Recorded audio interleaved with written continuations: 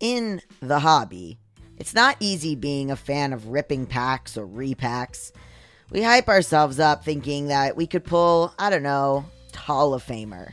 But with zero transparency on available cards and hit rates, it's all just a shot in the dark. Until now, introducing slab packs from arenaclub.com. The only repack that provides real value, a complete view of all possible cards, and clear hit rates for each one. Now when I buy slab packs on Arena Club, it finally feels like I know what I'm getting.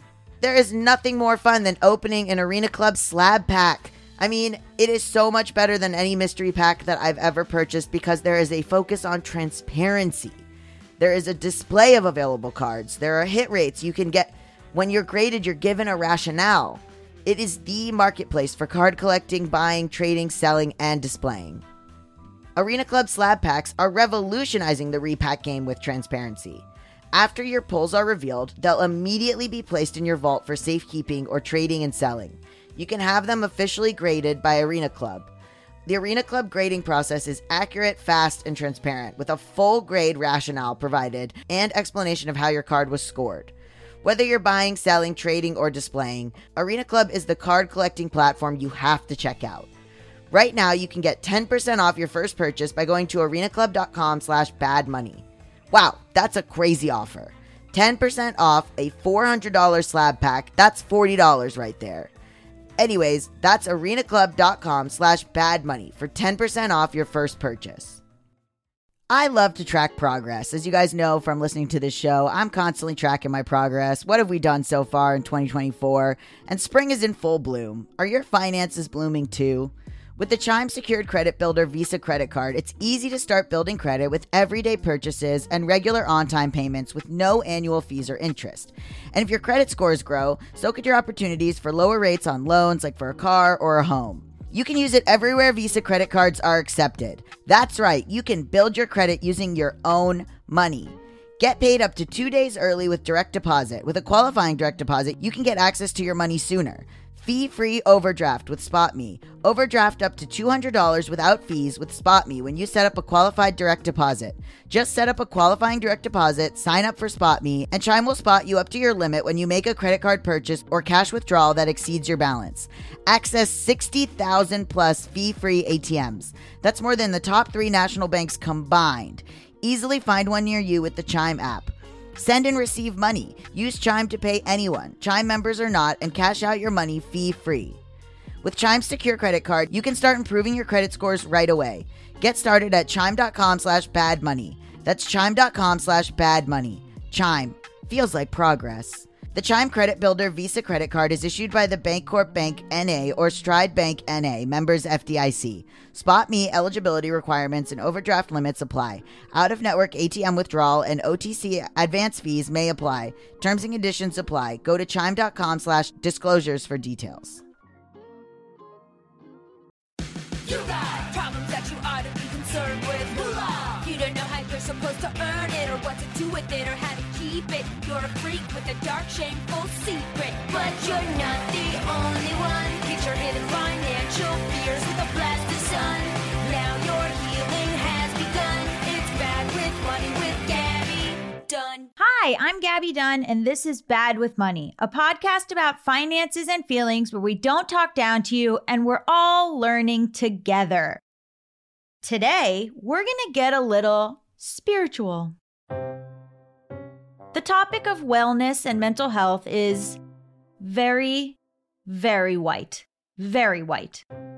Every time you hear about a wellness cult on a podcast or a TV show, it's almost always run by white people. And that can go sour real fast.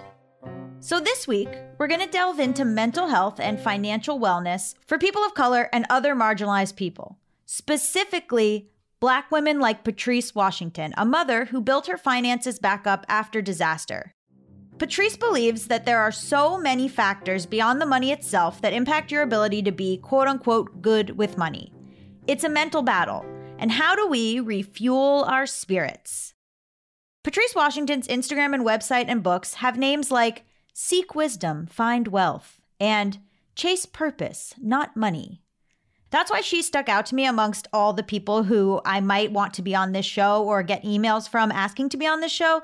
I'm not the audience for this kind of spiel usually. Like, I don't read self-help other than maybe sometimes a Buddhist teacher's book. And to my hippie father's great chagrin, I don't meditate. But I do like to have people on the show that have completely different approaches than I do. And something stuck out to me about a spiritual approach to money.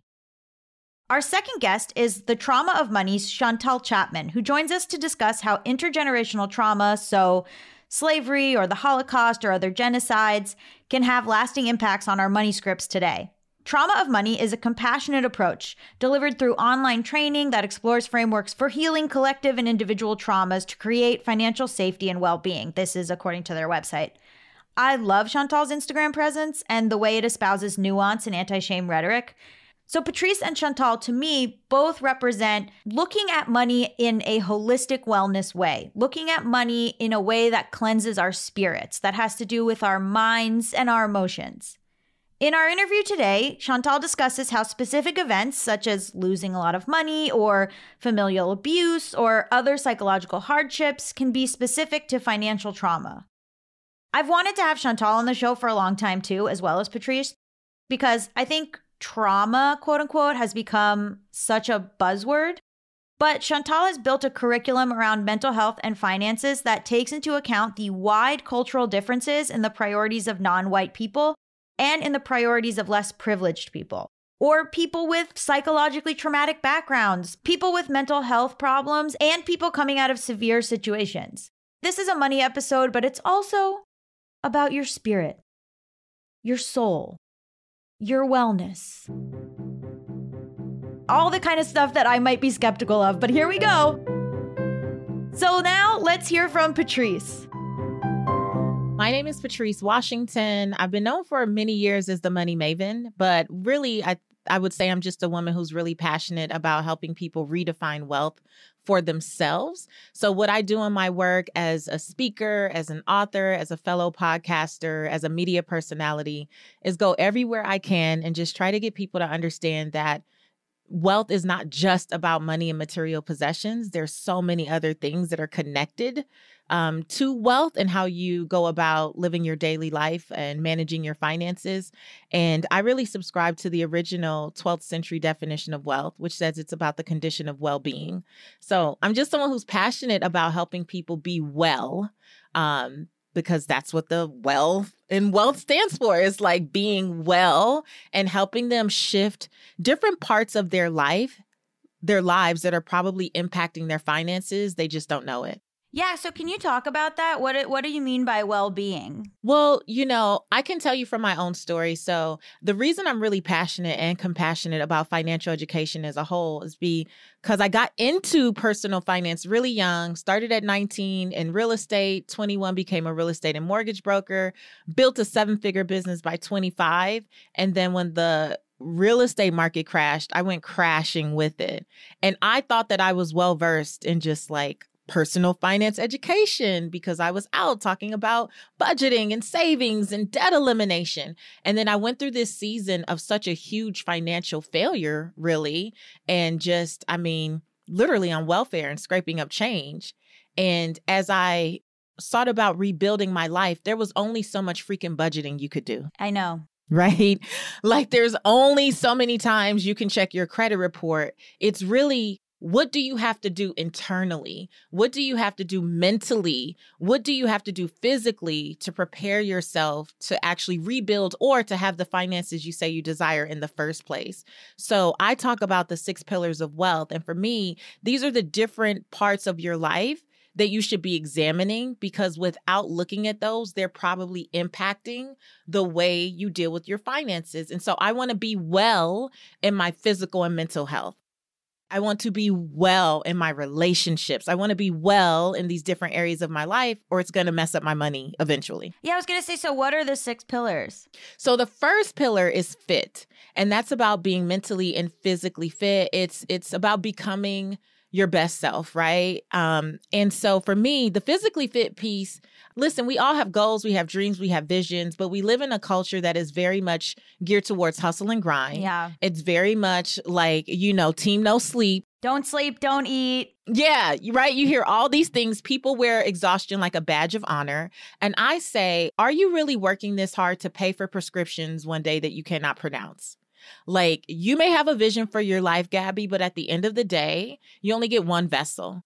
And we have to do a better job of being aware of our physical well-being so that we can actually enjoy the stuff that we say we're doing this for. And not just that, but also it's about being mentally fit. I think a lot of us give up too soon. What do you mean? When you are first going out, not even first, even when you're, entering or evolving, shit happens. Like, there's just so many things that happen. And if you're not mentally prepared, you could check out before you really hit your stride. Mm-hmm. And many of us, I think, check out because we're dealing with a lot of childhood trauma we refuse to address, right? We have limiting beliefs. Many of us, I know as women, sometimes we deal with a lot of imposter syndrome. There are just so many things that mentally can cause so much clutter that you can't even see what's up ahead. You don't see that, if I stick with this, there's a possibility this could work out, right? There's a possibility I could become a best-selling author, or I could do whatever these things are that we want.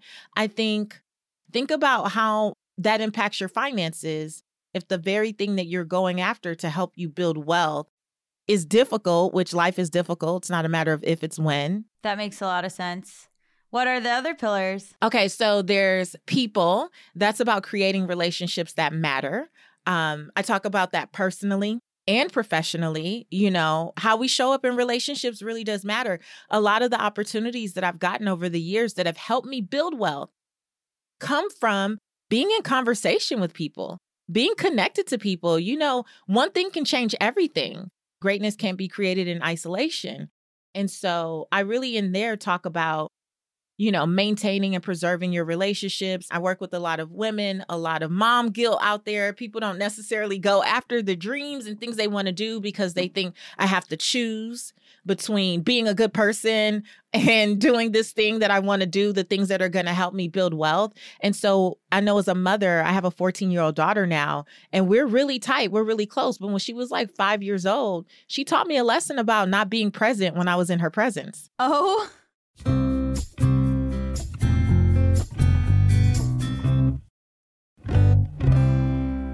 yeah, because kids tell long stories, right? And it's like, and then, and so I'm like listening to her story, but I'm not. I'm scrolling on like Facebook or something, and I'm smiling and I'm nodding, and she's like, "Mom, that's not a good story." Oh, yeah. She's like, "This is not a happy story. Why are you smiling?" And I started to see this pattern of her feeling like I was there, but not there. But I was like everywhere signing books and on stage and doing all this stuff. But what good is that if the people who you say you love don't feel it when you're there?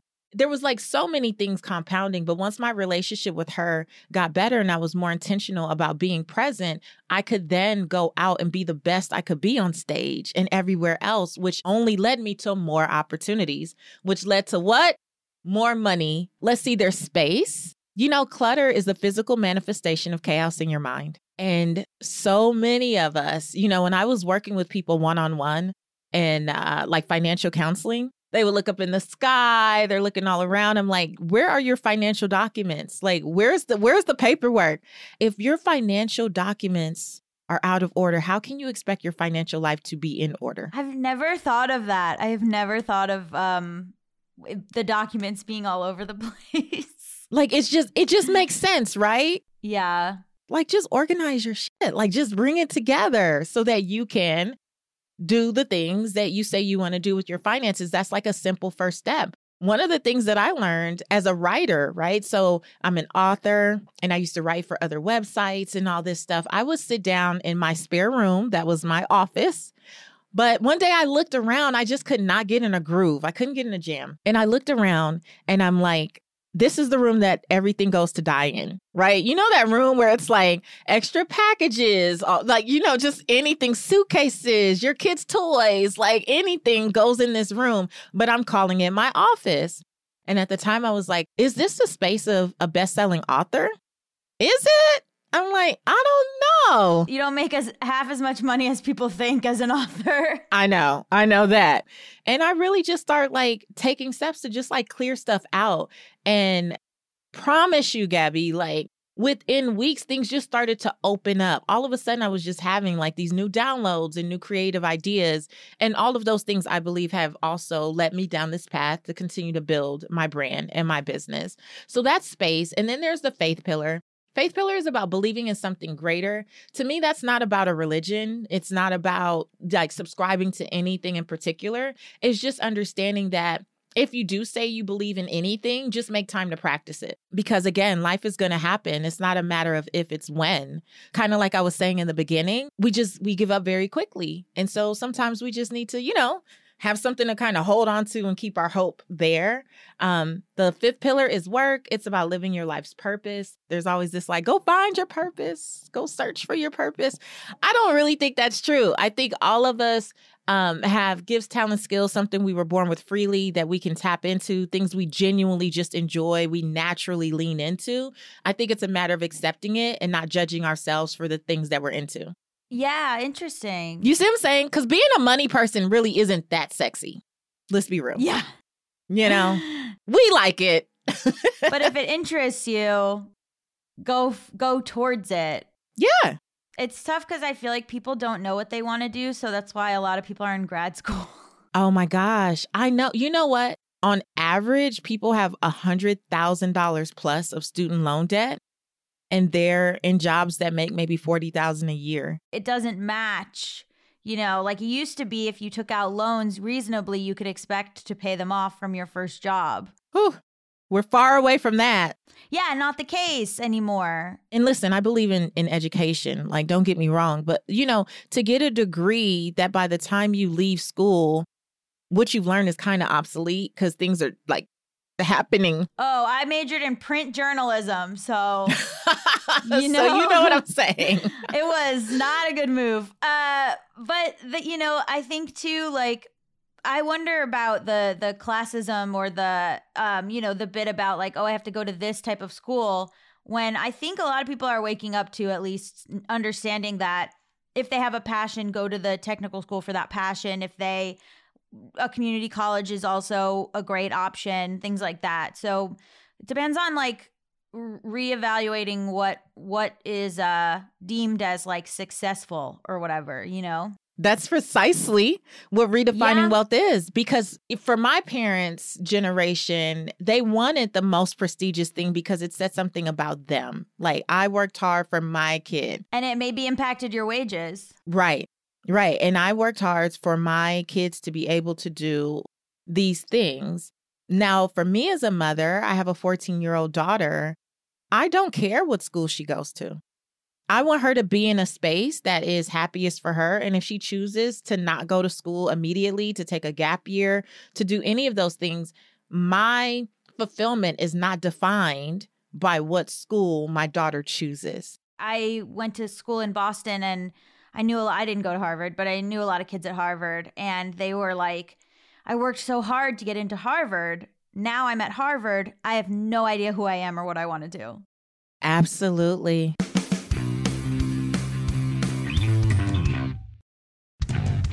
What is there a final pillar? The final pillar is finally money. So finally I talk about money. And that's where I just really go through like basic personal finance principles and how to interact with the money that you say you desire, attracting the money you say you desire. Because I really believe what we have with money is a relationship. And like with any relationship, what you nurture grows. You're already going to be so much more ahead of the game because most people play a game of avoidance with money. But I think that basic personal finance is basic. Like it's actually really simple stuff that your grandma probably told you or you heard like from a big mama somewhere, right? But if you mentally are dealing with so many other things in the other pillars, it's really hard to just follow through on what you already know. A lot of people that write into this show are like, the hits keep coming. I was just speaking in Arizona a couple weeks ago, and I was sharing about the pillars. And there was a woman named Nancy who literally came up to me in tears afterwards. She's like, because I told them about scheduling doctor's appointments. I'm like, especially as women, like we will just like put ourselves at the bottom of the list. She came up to me. She said, I haven't been to the doctor in 6 years, and I know something's not right. She made an appointment there at the event. I've met people who are like, you saved my life. Like they caught cancer. We're working to subscribe to, buy prescriptions we can't pronounce one day. You know what I'm saying? That's where that comes from. It's like, if we don't get more proactive, we're going to have to react to something later. So the idea of manifesting, people always see it as this like white person privilege kind of like thing. And I have always kind of acted like a fake it till you make it, or like I've had, like I act like this is what I am because I feel like people are attracted to people who present themselves as successful. Like if you want more work, you have to look like you're already working, which is kind of this double-edged sword. But like, how do you define manifesting in response to like that sort of criticism? That's a really great question. I personally believe in living in your aspirational reality. I do think that it is really important to put yourself in the spaces that you see for yourself, right? For me, I remember when I first started speaking, first of all, I was just so happy that someone was even interested in paying me to talk. Like, I've gotten in trouble for talking my whole life. So someone was like, I'll give you $250. I was like, I'm there, right? And I remember like as my speaking career started to grow and I would like be in the airport all the time, I start going, I want to get to the front faster. Like I'm just trying to get there and sit down. And I remember thinking, man, I wish I could travel first class. Now, because of my background, I'm a Belizean American girl from South Central Los Angeles, from the hood, not where folks are talking about traveling first class or doing any of the things that I'm doing, right? So I don't really have a full frame of reference for any of this. But I'm like, one day I finally said, well, let me look it up. Oh, so you were like, this is within what they're paying me, so I could afford this. Yeah, it was like the upgrade is $88. Like, and I paid the $88 and I upgraded. And then some other gig came up and maybe next time it was like $160 and I did it. And when I was able to say I travel first class, not because someone else did it, but because I started to look for ways, right? It's like things just opened up. So as time went on, maybe a year or so later, I just made it a part of my thing. I travel first class. Thank you so much. And they would go, oh, okay. And they would update the writer. If someone had like a little pushback, we would figure things out. But I'm saying that to say, I don't believe manifestation is like just this woo-woo, say it and do nothing. I believe we still have to show up and embody not just what we want, but who we want to become. And that wasn't an exercise in just wanting to travel first class. It was like teaching myself that I deserve it. It was teaching myself to ask more for what I want. It was teaching myself to treat myself how I wanted other people to see and treat me. It like there were so many other lessons that you can connect to the fifth pillar. You can connect it to having conversations that were uncomfortable, but I became comfortable having them, from the people pillar. Like all of these things started to come together. So while I do believe in manifestation, I believe that there is no acceleration without action. So I was curious, like, what is like spirit-led guidance? If you're like a religious person, how does, this guide financial hardships or financial well-being? Oh, that's a great question. So I can tell you, for myself, I grew up very religious. I don't necessarily consider myself super religious now, but definitely more spiritual. But having religion for me as a foundation, I think was really connected to my resilience. So when I lost everything, the thing that I found that changed everything for me was this one scripture. It was Proverbs 17:16. And it said, what good is money in the hands of a fool if they have no desire to seek wisdom? Which is why my Instagram name to this day is still Seek Wisdom. But what I've learned over time is that we have replaced intuition and that inner guidance with information. So we will seek out information, like more and more information. Like someone's like, I got to listen to more podcast episodes before I do the thing. I have to read 16 more books. I got to go back to school and get in more student loan debt, right? Before I do the thing. Now, we all have evidence of making bad choices. We've all done some stuff where we're like, God, dog it, I should not have done that, right? But for me, that faith pillar piece says nothing is happening to you, it's happening for you. So even if you've made some missteps, even if you've had some failures, even if you've done some things that you don't feel particularly proud of, you still have an opportunity to look at them and say, what is the lesson? And how do I use that to just keep moving forward and take the next best step? So I'm in a season where I'm just like, I call it a season of obedience. And that's being obedient to my spirit. Like when that still small voice or something inside is like, go this way or don't go that way, freaking believe it the first time. Well, it's just like we said, by the time you're done, that information is obsolete. Now you're back to the drawing board and someone else has just like made a choice and moved forward. And so I call that spirit-led guidance. Like a big part of my life is like, being still a lot. I build in a lot of time, thinking time on my calendars. I build in like literally, I try not to do anything. I have therapy, I may talk to my life coach, and then I just build time to like think and process different things going on in my life. I pray a lot, or I'll journal or I'll meditate or just different things that just allow me to really process what's going on. Because you receive so many cues and even advice from people that you really like. It's not always in alignment for you. Just because it worked for someone else doesn't mean it's for you. But you have to be willing to ask yourself, does this resonate with me? Or am I just doing this because so-and-so said it sounded good? Or, because so-and-so did it. Because you can take the same route as someone else and end up in a completely different place because it wasn't authentic to you. Oh, yeah. Or like it's hard to even go back and explain. If someone's like, how did you get to where you are? I'm like, I have no idea. Couldn't tell you. And you can't replicate it. So... Yeah, you can't. You can't. And everyone's journey is their own. Even with this personal finance stuff, it's like, it's not a one size fits all thing. You have to be able to take the bits and pieces that work for you and your personality and leave the rest and know that either way, if you're consistent and you're diligent, you'll be fine. Like you'll get there. It's like, are you going to keep nurturing the relationship you have with money? You don't have to do all the things that everyone is talking about. It's like, choose the stuff that resonates with you, but stay consistent. Yeah. Well, thank you so much for coming on the show. Where can people find you and more about you?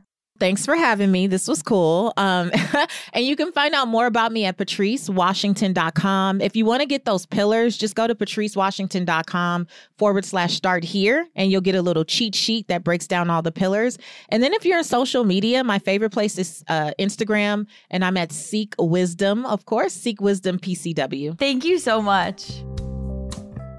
Now we're going to speak to Chantal Chapman about trauma and reciprocity in the wake of a system that does not value those ancestral roots.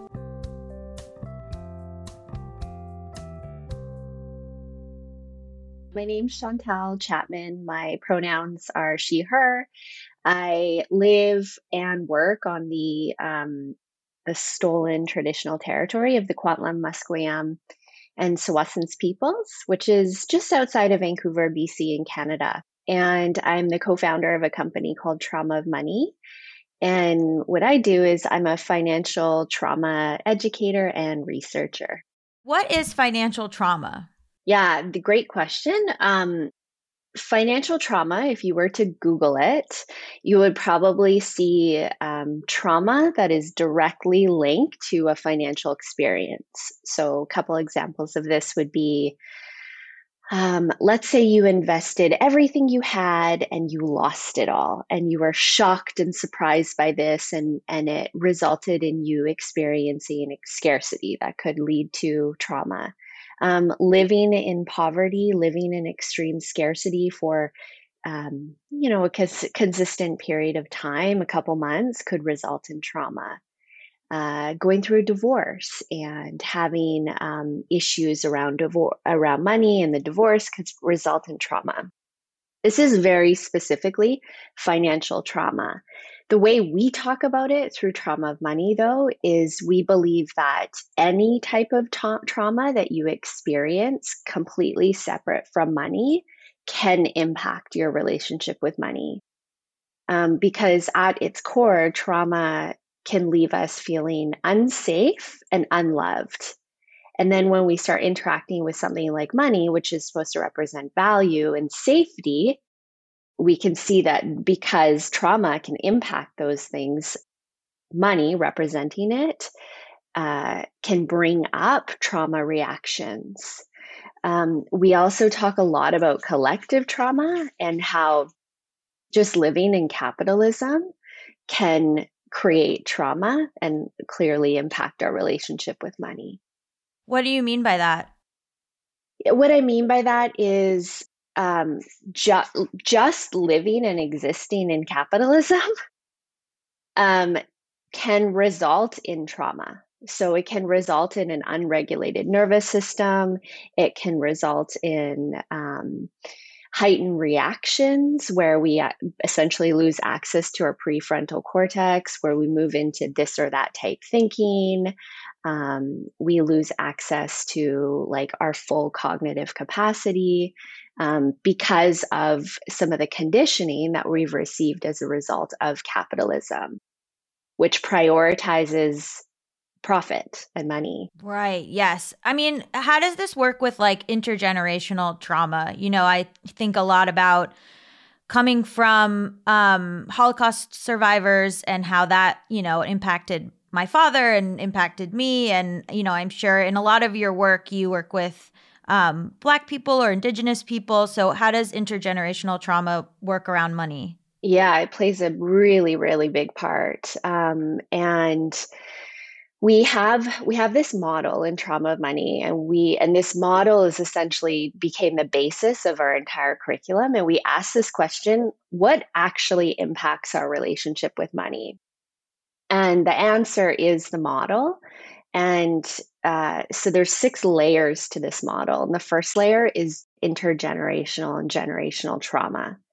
So that's the first layer because it is something that is so impactful on how we interact with money. Looking at the history of our ancestors, looking at the lineage and seeing the experiences that they've gone through can give us a good indicator of how we're going to show up with money. So generational and intergenerational is layer 1. Layer 2 is relational trauma. So trauma that we experience in relation to someone else or something else within our lifetimes. Layer 3 is societal trauma. So this is where things like trauma as a result of society or dominant culture. So capitalism, consumerism, colonialism, the patriarchy, like all the isms kind of sit in this societal trauma piece. And then layer 4 is systemic trauma. So understanding that because of societal trauma, because of generational trauma and relational trauma, certain systems have been created that will elevate some and marginalize many others, which results in more trauma. And then layer 5, we call laws of nature. And this category is to explore our relationship with money through multiple lens that are more aligned to our values. Because like in capitalism, we're really told that if you do things this way, you're good. If you do things that way, you're bad. And we really want to invite into the exploration with money that we can hold multiple views at the same time. And there are other worldviews.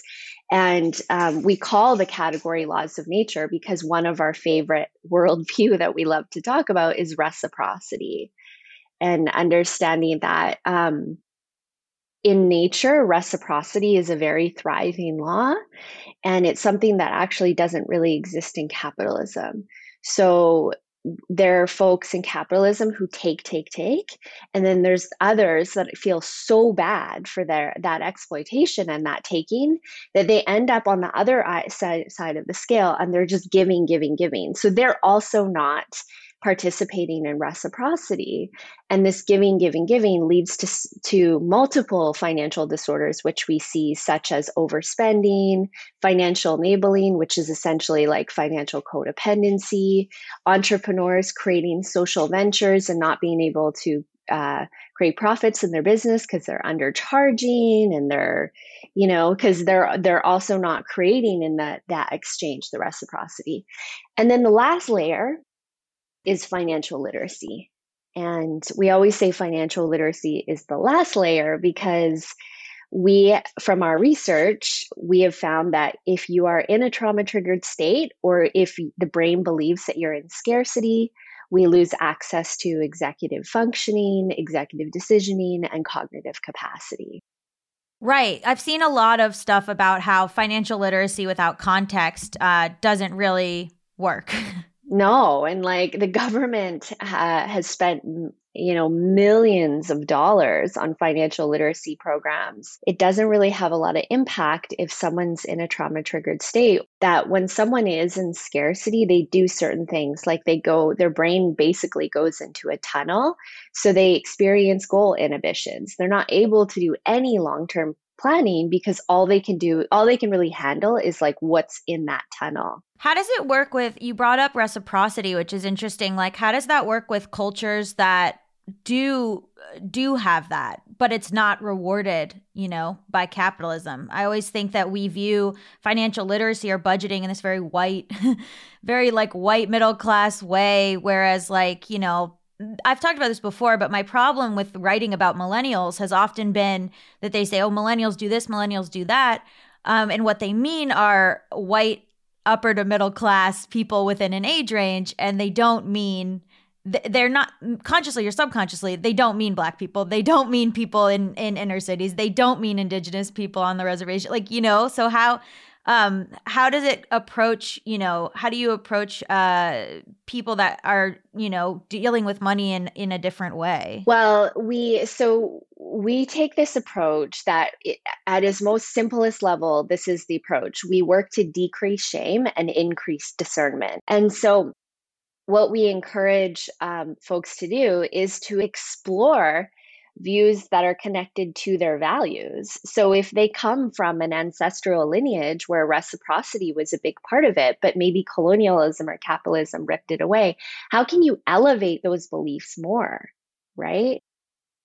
So we really encourage like inviting different views in, and to remind yourself that it's okay to interact with your money from that viewpoint, not just this like white patriarchal capitalist like way to manage your finances. So that's that piece around increasing discernment to be able to be like, oh, does this tool actually work for me? And is it actually aligned with my values? Maybe that rule of like how to split your finances for this part, housing expenses, this part investing, this part spending, doesn't work because I want 20% of my income to go to reparations or community care, right? So it's really about like first connecting to, well, we actually say first always is like finding ways to nourish and regulate the nervous system. And then second, connecting to a vision that's in alignment with your values. And we really encourage doing like an exploration of some of your ancestral lineage around that to figure out, is there any views that were like predominant culture lens that actually feel really, really good and in alignment with me. Your podcast helps people decrease shame. Like, oh, thank you. The word, though, like the name of it, Bad with Money, like it's kind of funny. And it's like, oh my gosh, people hear that and they relate. They're like, I am too, and it's like, when we get together and we like talk about this stuff, that helps us decrease shame. Because what shame does and why shame's so powerful is it makes us feel like we're not going to be accepted and we don't belong and we can be abandoned. What are the narratives around money that you have about yourself that says that you're bad with money? And let's talk about that. And then when we do talk about that, whether we're doing it just alone with ourselves or in a group, the next step is always to meet it with empathy and acceptance. And then also the piece around increasing your discernment helps decrease shame, because increasing discernment means looking at multiple experiences, multiple lenses. And then you're not in this like comparison, this or that thinking, which amplifies shame. Mm-hmm. What is this or that thinking? It's something that can happen when we go into a trauma triggered state and we go into this like there's only this way or there's only that way and there's no other options. Yeah, when we were talking about when you were saying people just being like, I'm bad with money, how do you start when someone that's just like what they think? Let's say they've clicked on this show and they're like, this is just what I'm like. So the first thing we would say is we would say, oh, okay, well, like what makes you bad with money, right? And because some people will take on the I'm bad with money as an identity. And then we ask a question which is really illuminating, which is whose shame is this? Oh, Yeah. what does that mean? So if you say I'm bad with money and I say, well, oh, whose shame is that? It's going to make you be like, yeah, where did I first learn that I was bad with money? And then you could be like, oh, maybe my mom, she like told me that I keep spending my allowance too fast. Or maybe my math teacher told me that I was terrible with numbers. I love that.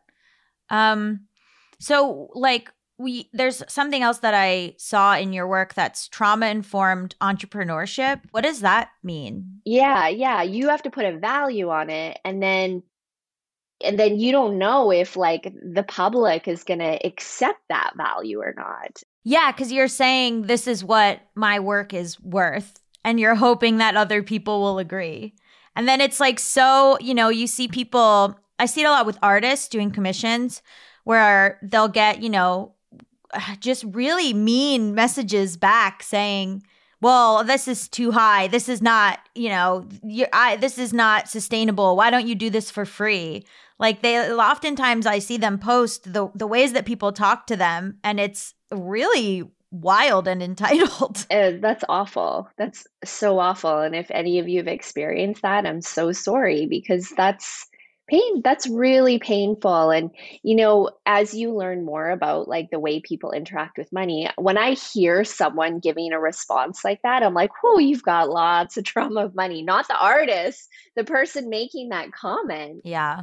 So I was looking at some of the topics and the one that stuck out to me was the class on time. I know you don't teach that class, but that like how does that tie into money and like because it made me think of my partner who has ADHD and how they just lose track of time. Yeah. So that class is really fascinating.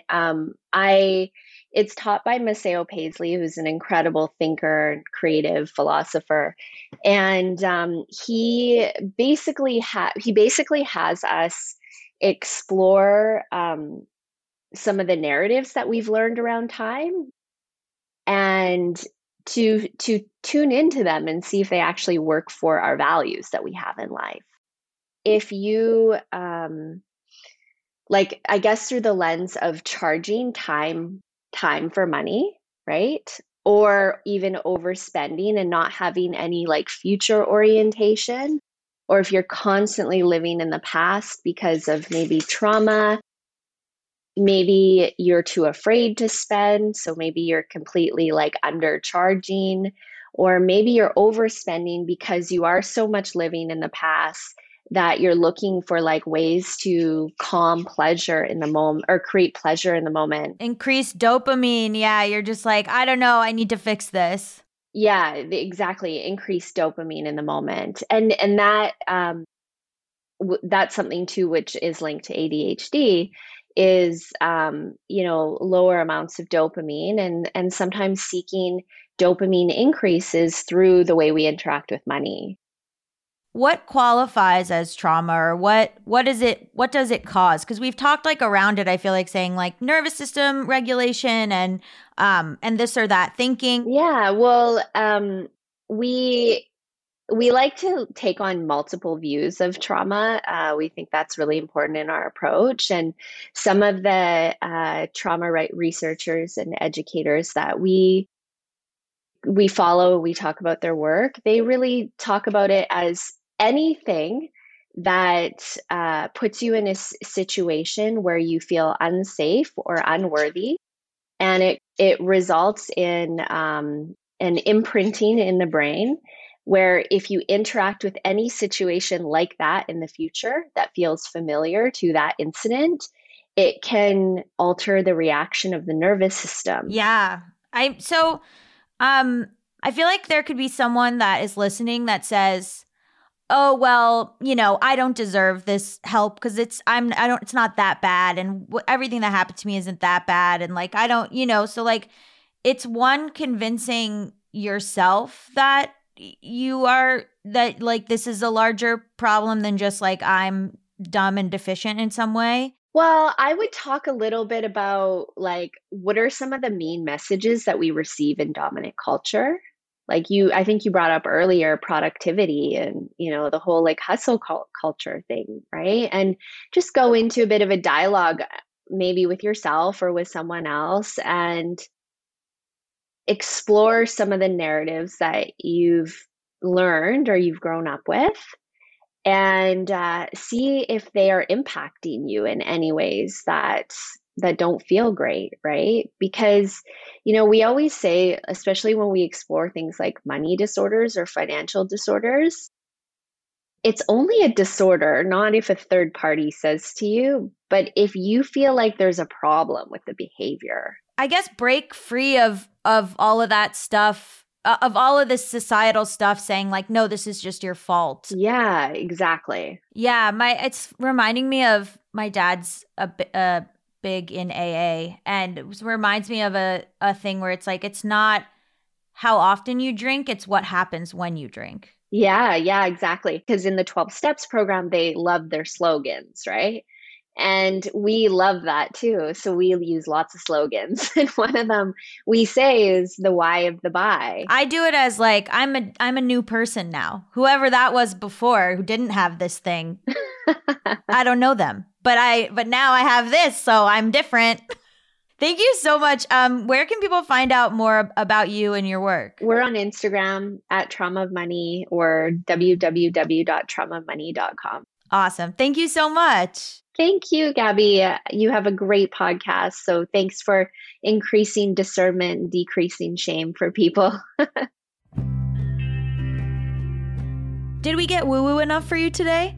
I don't think it's necessarily woo-woo. I want to take that back. I think that it is important when you're talking about money to recognize that it is something that brings up a lot of emotion for people. There's a long history, not just your own history, but your ancestors' history, the history of your own immediate family, but then their immediate families, a larger cultural history. So I don't think you have to settle for financial ladders and learning that is one size fits all. In fact, I guarantee that you don't. You do not have to divorce your financial journey from your mental health, or to go even further, from your spiritual journey. Yes, that's right. We've gotten into spiritual journeys here at Bad with Money, though I promise I'm not going to trick you into joining a cult. I have been listening to the podcast Twin Flames, hosted by my bestie Stephanie Beatriz, so that is on my mind, but I promise we are not about to get culty here. You're not being silly by wanting to take your race, ethnicity, ancestry, and family roots into account when figuring out why your mind and body react in certain ways to money. In fact, even though I'm not starting a cult, I'm going to insist on it. Thank you so much to Patrice and Chantal for being our guests. I would love to hear from you guys about this episode, whether you think it was too hippy-dippy or whether you really loved it. Be sure to send me an email at gabbyisbadwithmoney@gmail.com or leave me a voicemail at 844-474-4040. You can also email me a voice memo if you prefer. Join our online communities too. We are on Instagram, Discord, Patreon, and Facebook. Links to all of these will be listed in the episode description. And don't forget to listen to the show the day it drops so we can get on the charts and spread the word. Okay, thanks. Namaste. Bye. Done.